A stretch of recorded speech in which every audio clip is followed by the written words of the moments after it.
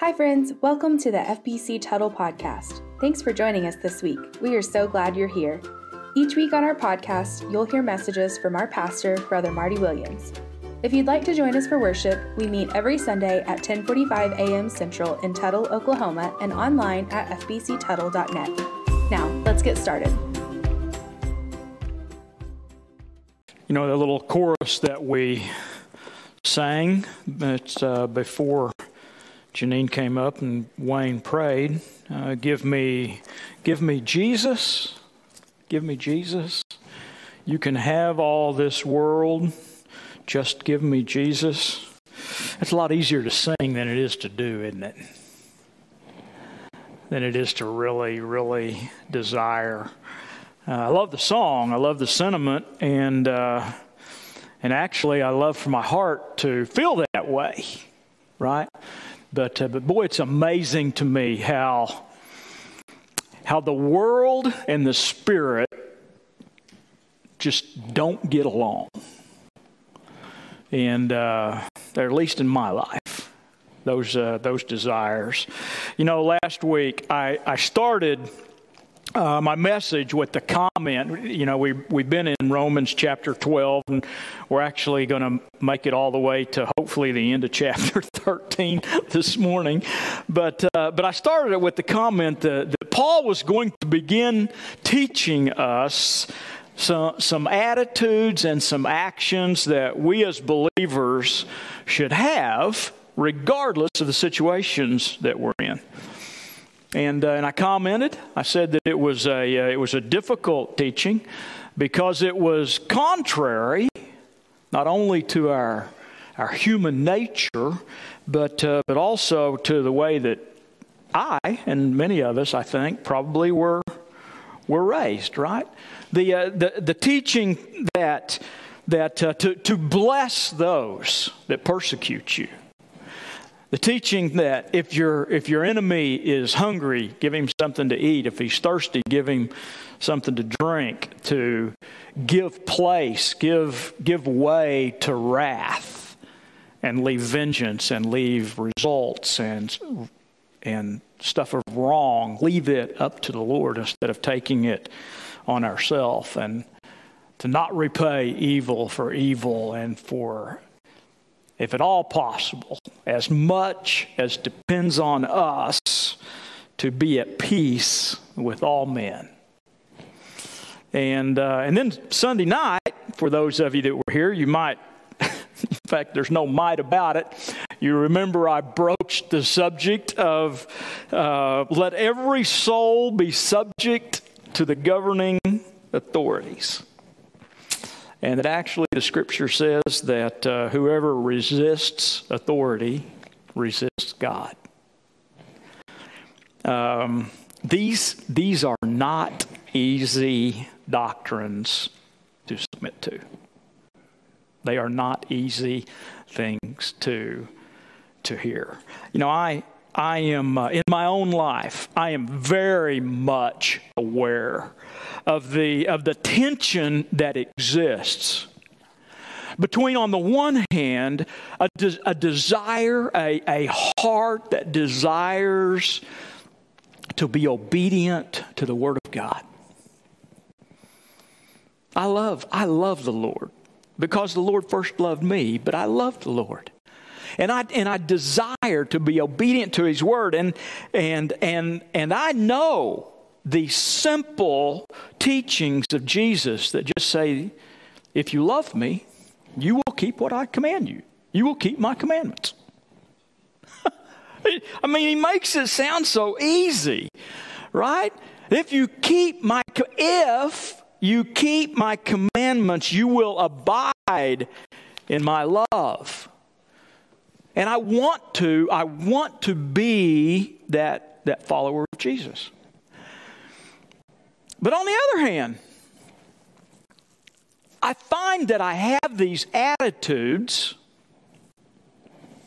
and sometimes actions that, shall I say, are inconsistent with the Word of God, particularly regarding things like the way we love, the way we submit, the way we forgive, the way we treat each other. And I know that I'm not alone. The Apostle Paul, he felt the same thing in Romans chapter 7. I mean, he goes through the things that, the things I want to do, that in my heart that follow Jesus, I don't do, and the things I don't want to do, I end up doing. And he says, I want to serve the law of God in my mind, but in my flesh, I find that I serve the law of sin. And while that was an admitted reality in the life of Paul, and I see it in mine, he was not okay with it. He was not okay with being that way.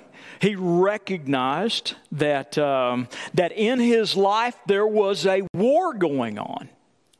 There was a war that in his members, he said, a war that raged between his flesh, right, our humanness that thinks and that does, right, and that flesh that wants to think and wants to do wrong, and that battle that the flesh has with the spirit that wants to do what God wants, that wants to be obedient to the Word of God.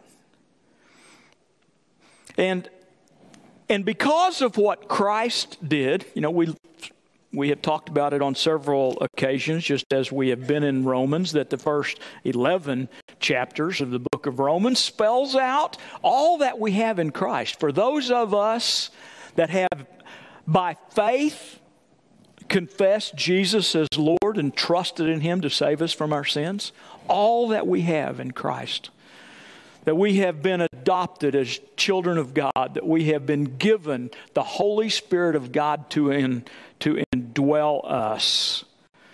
And because of that, Paul says that if the Spirit of Him who raised Jesus from the dead, God, if the Spirit of God dwells in you, and since I'm saved, it does. It dwells in me, and it dwells in you if you have trusted Christ and are saved. Then he says, I can put to death the deeds of the body and live by the Spirit. He calls it walking by the Spirit. He says, Marty, because of the Spirit of God, you can do this. As difficult as it may sound. And this week you guys aren't getting a full confession this morning, okay? Like I did last week, I got calls from relatives about the story about my grandpa, so I need to be a little more careful perhaps. But this week on several occasions, I have been, I use the church word is convicted, okay? Another good word is convinced. You guys know those mean the same things? Convicted and convinced.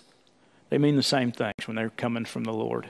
And I've been convinced of attitudes that I have had. Attitudes they're not benign, inanimate things, right? When we have attitudes, they're about people. You guys get that, right? They're pretty specific. And the Lord has just convicted me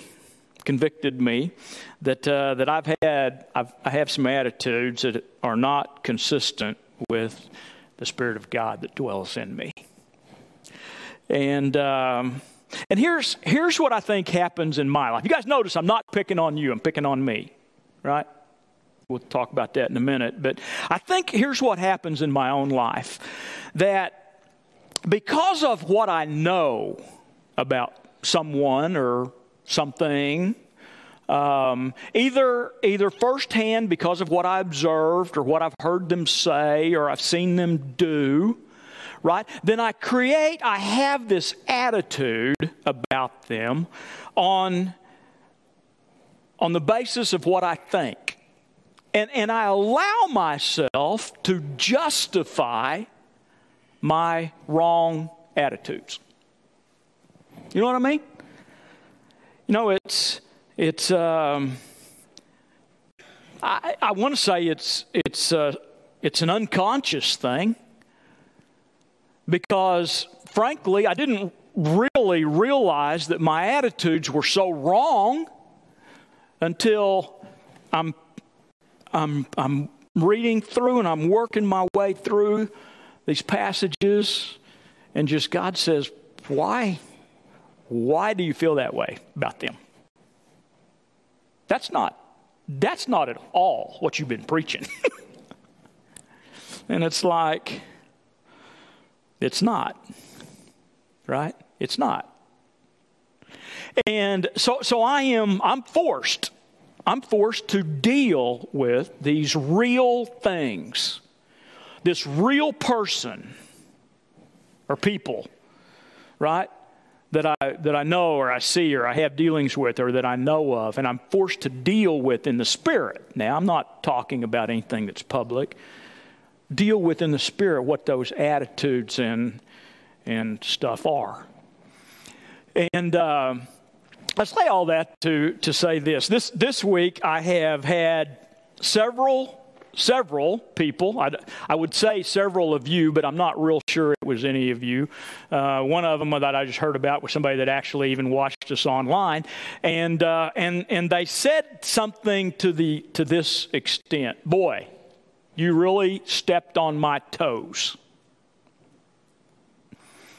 And I think you know what that means. I think I know what that means, but I've just kind of rolled that over in my mind, because I don't like that, right? So I thought, well, I'm gonna delve into a little bit and see, what is the general consensus about a preacher stepping on toes? What does that mean? So naturally, I turned to the world's foremost authority, Google. Because stepping on toes is not I don't see it it wasn't in my concordance. Okay, so I did a little research, and I you'd be amazed how little I actually found, right?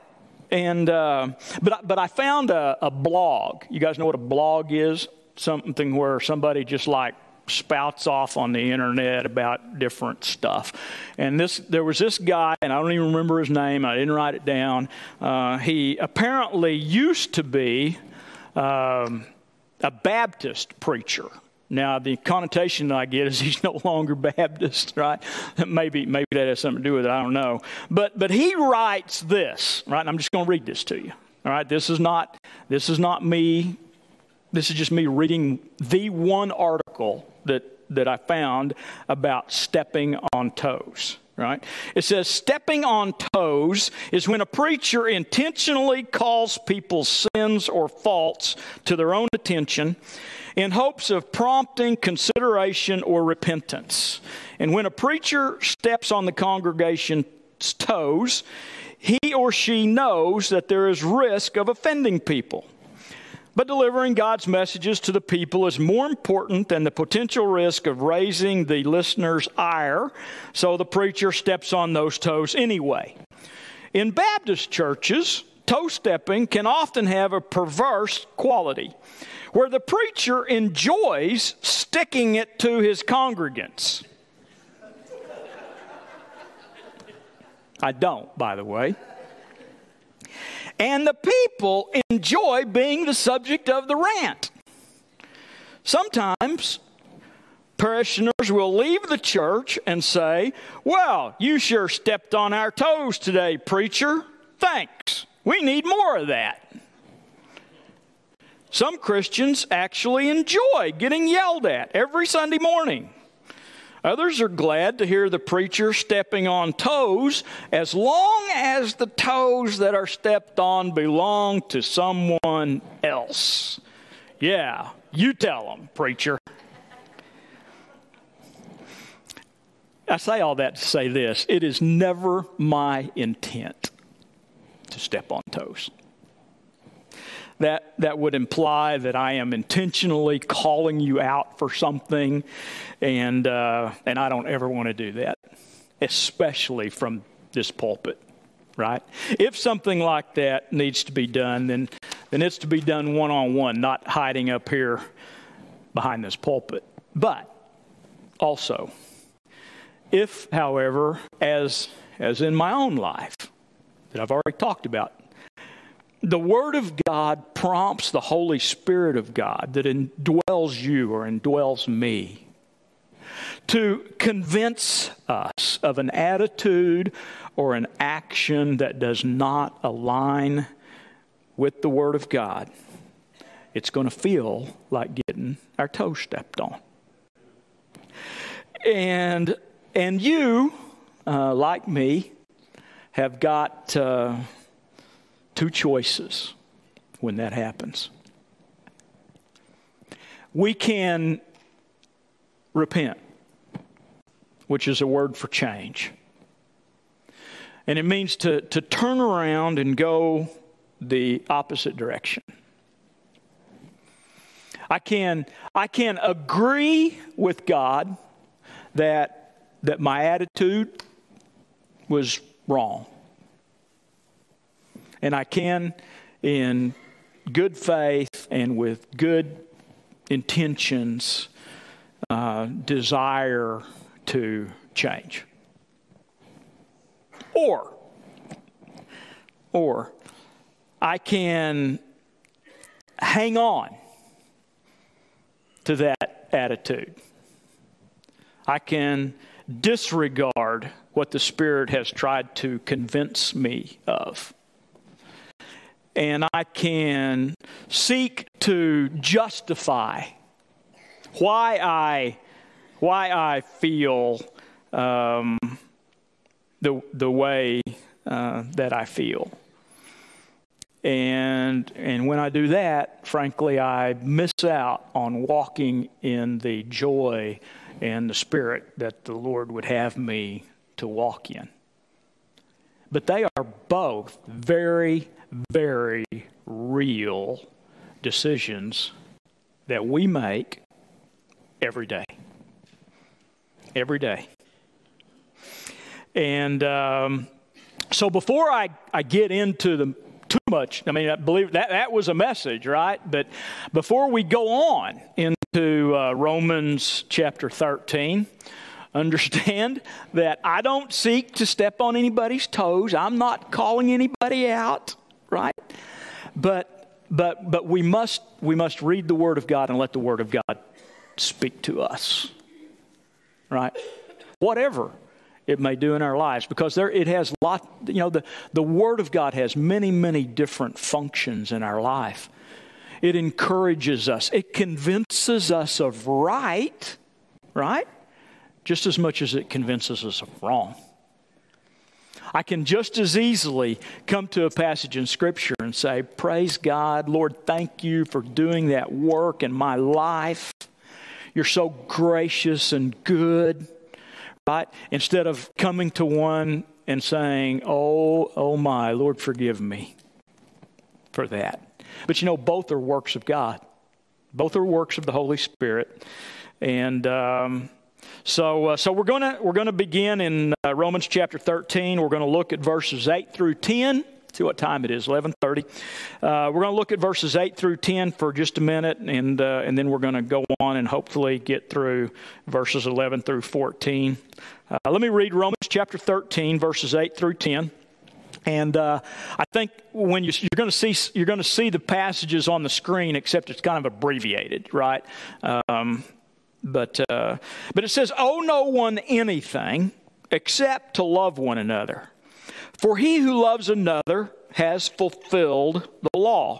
For the commandments, you shall not commit adultery, you shall not murder, you shall not steal, you shall not bear false witness, you shall not covet. And if there is any other commandment," now that's a pretty broad net right there. Right? If there is any other commandment, all are summed up in this saying, namely, you shall love your neighbor as yourself. Love does no harm to a neighbor. Therefore, love is the fulfillment of the law.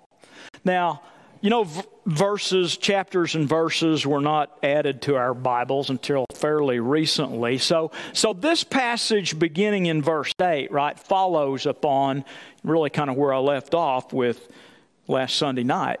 Where Paul after saying be subject to the governing authorities and going through all of that, says, render therefore to all their due.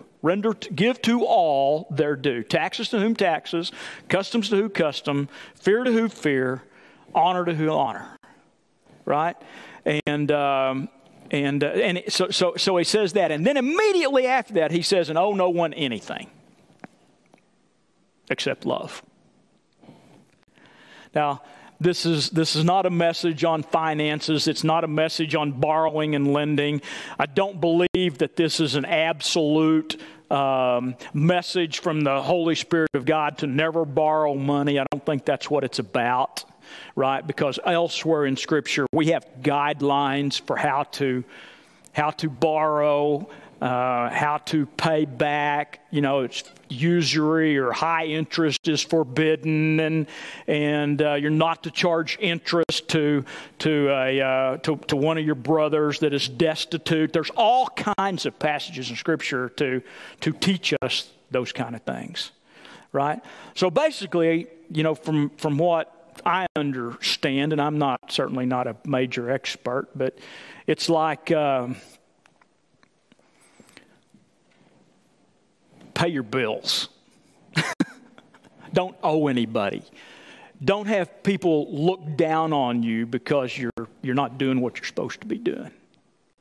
So don't owe anybody anything. Right? Don't get indebted to the point that you're somebody's slave. Don't do that. Right? He says there is a debt that you owe. And you always are going to owe it, and it never gets paid off. And it is to love another. Owe no one anything except to love one another, for he who loves another has fulfilled the law. And then he lists the commandments, right? Don't commit adultery. Don't murder. Don't steal. Don't bear false witness. Which is lying. Don't covet. And he says, and if there's any other command, they're all wrapped up, you know, in this one thing. You shall love your neighbor as yourself. You know, Jesus taught a lot about it. And in Matthew chapter 7, verse 12, Jesus kind of sums up this thing like this. He says, therefore, whatever you want men to do also to them. For this is the law and the prophets. We call it the golden rule, right? Treat others as you want them to treat you. But you know what I find in my own life, and maybe with a little bit of introspection and reflection, you might come to say the same thing. But sometimes I treat others, or at least I think in ways about others that I think they're treating me, or that they're thinking about me. You're nice to me, I'll be nice to you. You help me, I'll help you. Or if I help you first, you owe me some help. You disregard or ignore or disrespect me, then guess what? If I don't treat you that way, I will at least think about you that way, which Jesus said is just as bad. So often, I'm afraid, we treat people the way they treat us, not the way we want to be treated. Do you see the difference? But man, it is so easy to fall back into that way of thinking and that way of behaving. And I don't mean to be stepping on toes, right? I really don't. But I'm just telling you, it's so ingrained in us to act in that way that, frankly, is contrary to what Scripture teaches. And it's certainly contrary to the way God loves me. The way Jesus loves me. To love as we want to be loved. To treat people as we want to be treated, not treat them as how they treat us. Now, ideally, right, those are all reciprocal things. As I come to treat you in a way that I want to be treated, you pick up on that, you begin treating me in the way you want to be, and we all live happily ever after, right? Nobody's taking advantage of each other. You know, I tell couples that I am counseling for getting married, premarital counseling, or, you know, I don't even call it that anymore, marriage education. You know, that marriage is not a 50-50 thing where I get my way 50% of the time and Brenda gets her way 50% of the time. The way marriage is supposed to be designed is I give my rights away to her 100% of the time. And she does the same for me. And in that, we can have a wonderful, wonderful marriage relationship. But you know what? That's not normal. What is normal is I treat you the way you treat me. If that's good, it's okay. But if that's bad, it's still coming. Right? Sometimes we fall into the same trap that some of the people that Jesus talked to fell into. And that's that we don't have any problems loving the people that love us. Right? We don't have any problems loving the people that we want to love. It's the ones that we really don't want to that create the issue for us, right? And again, we justify that in some way by saying, you know, I just can't. I heard that testimony this week. There's a situation that's going on, but I just can't overcome it. But we can. We can. We can through the Holy Spirit of God that lives in us. We can. You know, you remember the story of the Good Samaritan. If you don't remember it, I'm going to read it to you. But Jesus did some teaching. Because you see, that's what this teaching says, right? You shall love your neighbor as yourself. Love does no harm to a neighbor. Therefore, love is the fulfillment of the law. And some that Jesus was teaching, right, said, I got no problems loving my neighbor. Right? But they asked Jesus, so who is my neighbor? Right? It said, and a certain lawyer stood up. This is in Luke chapter 10. It said, a certain lawyer stood up and tested him, saying, Teacher, what shall I do to inherit eternal life? An important question. What shall I do to inherit eternal life? And Jesus said to him, what's written in the law? And he said, you shall love the Lord your God with all your heart and with all your soul and with all your strength and with all your mind, and your neighbor as yourself. And Jesus replied to him, you have answered correctly. Do this and you will live. As if it was just that simple. To love the Lord your God with all your heart, soul, mind, and strength, and to love your neighbor as yourself. And it says that the lawyer wanting to justify himself. See, that's what we do. We're like, yeah, that's what it says, but, right? And the lawyer wanting to justify himself said to Jesus, and who is my neighbor? Probably thinking that Jesus would say, right, well, those that you're close to. Those that you run in the same circles with. Those that you go to church with. Those that you work with. Those that you live next door to. But instead, Jesus told a story.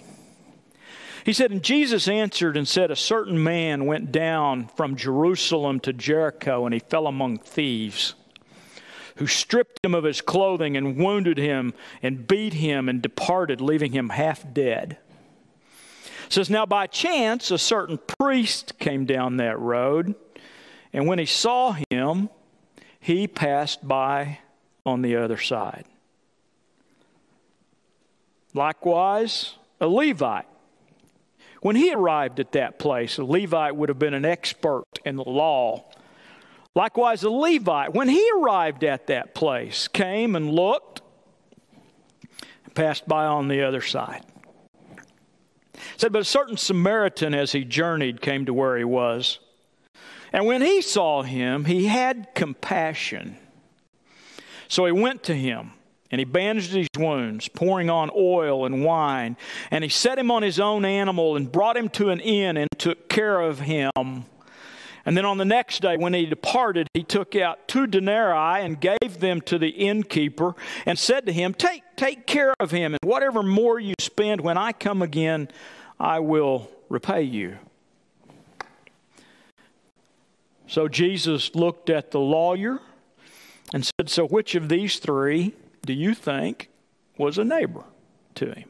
Obviously, he didn't know any of them. Right? They were all strangers to the man. And the lawyer answered and said, he who showed mercy on him. And Jesus said to him, go and do likewise. Go be that guy. Go be that guy that whenever anybody crosses your path, that you can show love to. I believe that each interaction that we have every day, and this is a hard thing to remember, that every interaction that we have every day with every single person is a divine appointment. For us to have the opportunity to show or to share the love of God with people. You know, I think that that's the reason that Jesus taught his disciples this is how they'll know that you're my followers, by your love for one another. Right? And it disregards bad attitudes, and it disregards doing people wrong or feeling, having those attitudes about people. But that we recognize that the command of Scripture is that we love, and we must choose to do that. Jesus goes on in verses 11 through 14 after he writes about how we should love.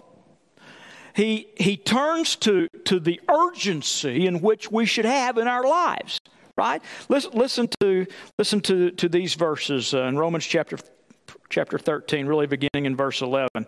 And do this, in some translations, like the King James, it leaves out do. And this, right? And this, knowing the time, understanding the age, knowing the time, that now it is high time to awake out of sleep. For now our salvation is nearer than when we first believed. The night is far spent, the day is at hand. Paul says, knowing this is how we to live, it's time to wake up, guys. Understand what the day is, that our salvation is nearer. We are 2,000 years closer now than when Paul wrote this letter. How much more urgent if the Apostle Paul was up here preaching? I can't even imagine the urgency with which he would preach this. He's in heaven, so he knows what's going on. I was going to say he would be surprised if the Lord hadn't already come back, but he's not surprised. But he says, knowing the time, now it's time to wake up Awake. Awake out of sleep. What does that mean? I found a definition for sleep. One definition of sleep is a state of inactivity. A state of inactivity. With a loss of consciousness and a decrease in responsiveness to events that are taking place. Paul says, wake up. You see, I think the busyness of life, I'm a preacher and I find it in my own life. The busyness of life causes us to be lethargic about spiritual things. We get so caught up in the urgent. We get so caught up in how to care for our families, how to take care of things at work. Even if you're a preacher, you still have those things going on, right? They're just not the same as everybody else. But it is so easy to get caught up into those things and to quit, to not think as much about the spiritual stuff. And Paul would say, don't lose sight of the fact, right, that Christ could come back at any time. Or that you could meet Christ at any time. Or that somebody whose path God has brought you across today could meet Christ at any time. He says, wake up. Wake up and understand that the time is now to be about these things that I am writing you to be about. He writes with an urgency. He says, wake up, be ready. How? How are we to do that? He says, cast off the works of darkness. Cast off the works of darkness. Scripture often refers, right, to the works of darkness as what? Just sin, right? He says, cast off the works of darkness and put on the armor of light. Light often represents righteousness, right? Now, is Paul stepping on people's toes when he writes these things to the Romans? Is he saying, you need to do this, you need to cast off the darkness, and you need to be more righteous? No, he's not. Look at the term that he uses. Therefore, let us. Let us. He includes himself, right? Let us cast off darkness. You see, that process of sanctification, that process of submitting ourselves to the Word of God, submitting ourselves to the Holy Spirit of God, is a process that we don't ever get finished with. The Apostle Paul experienced it. Certainly, I experience it. Probably you experience it. It is a constant process of casting off, putting off those sinful things that the Holy Spirit of God convinces us of, right?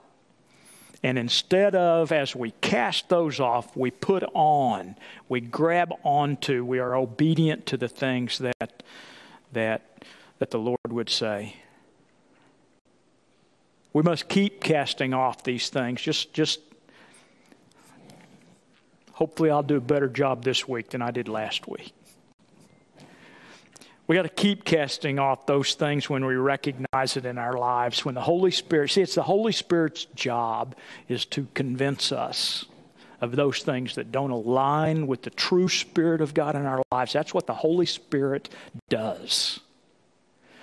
And when we will be submissive and we will respond to that, then I got to tell you, I feel way better about how I view this person than what I did last week. I pray that when I see them, when they come across my path, my attitude and therefore my actions will be significantly different. Because I've already experienced the joy of Christ just by agreeing with that. Having not had the opportunity to do anything yet. but just agreeing with, you know what, God, that's wrong. Help me. Help me. It's better. He finishes and says, let us walk properly, as in the day. And then he adds, a bunch of sins that I'm really not necessarily preaching on. Let us walk properly. And that he could end at that right there, because we know what that means. We know, I think, what it is to walk properly. If not, the Holy Spirit of God will convince you of it. But he tells the Romans, not in revelry and drunkenness, not in lewdness and lust, not in strife or fighting and arguing and fussing, and not in envy or jealousy, but put on the Lord Jesus Christ and make no provision for the flesh to fulfill its lust. See, it's a choice we make. It's a choice we make to trust the Spirit of God that is within us, and to yield ourselves to the Spirit of God that is within us, and to repent and change to what the Spirit of God is speaking to us. And I tell you, church, I just so believe that if the people of God will start acting like the people they are, and praise the Lord, I know you do. I know I do. Sometimes, right? But if we do, Jesus has said the world will take notice. The world will take notice, and people will be drawn to the Savior that you have. There may be, I may have stepped on somebody's toes. There may be some attitude that you have towards somebody, or maybe there's somebody that you've treated in a way that is, like they treat you. But you know what? That's not what the Holy Spirit would have us to do. He said, treat others as you want them to treat you. I think if we could just live with that verse on the forefront of our mind, it would change the way we treat people, talk about people, talk to people, act, all of that kind of stuff. And you know what? It also will bring us tremendous joy as we walk in obedience of love with Christ. Amen? All right. Hey friends, before you go, if you have a prayer request, we invite you to send us an email at prayforyou@att.net. That's PRAY4YOU@att.net. Or call the church office at 405-381-2492. If you'd like to learn more about our children's, youth, men's, women's, or senior adult ministries, visit our website at fbctuttle.net. Thanks again for joining us today. We love you, and we hope you have a blessed week.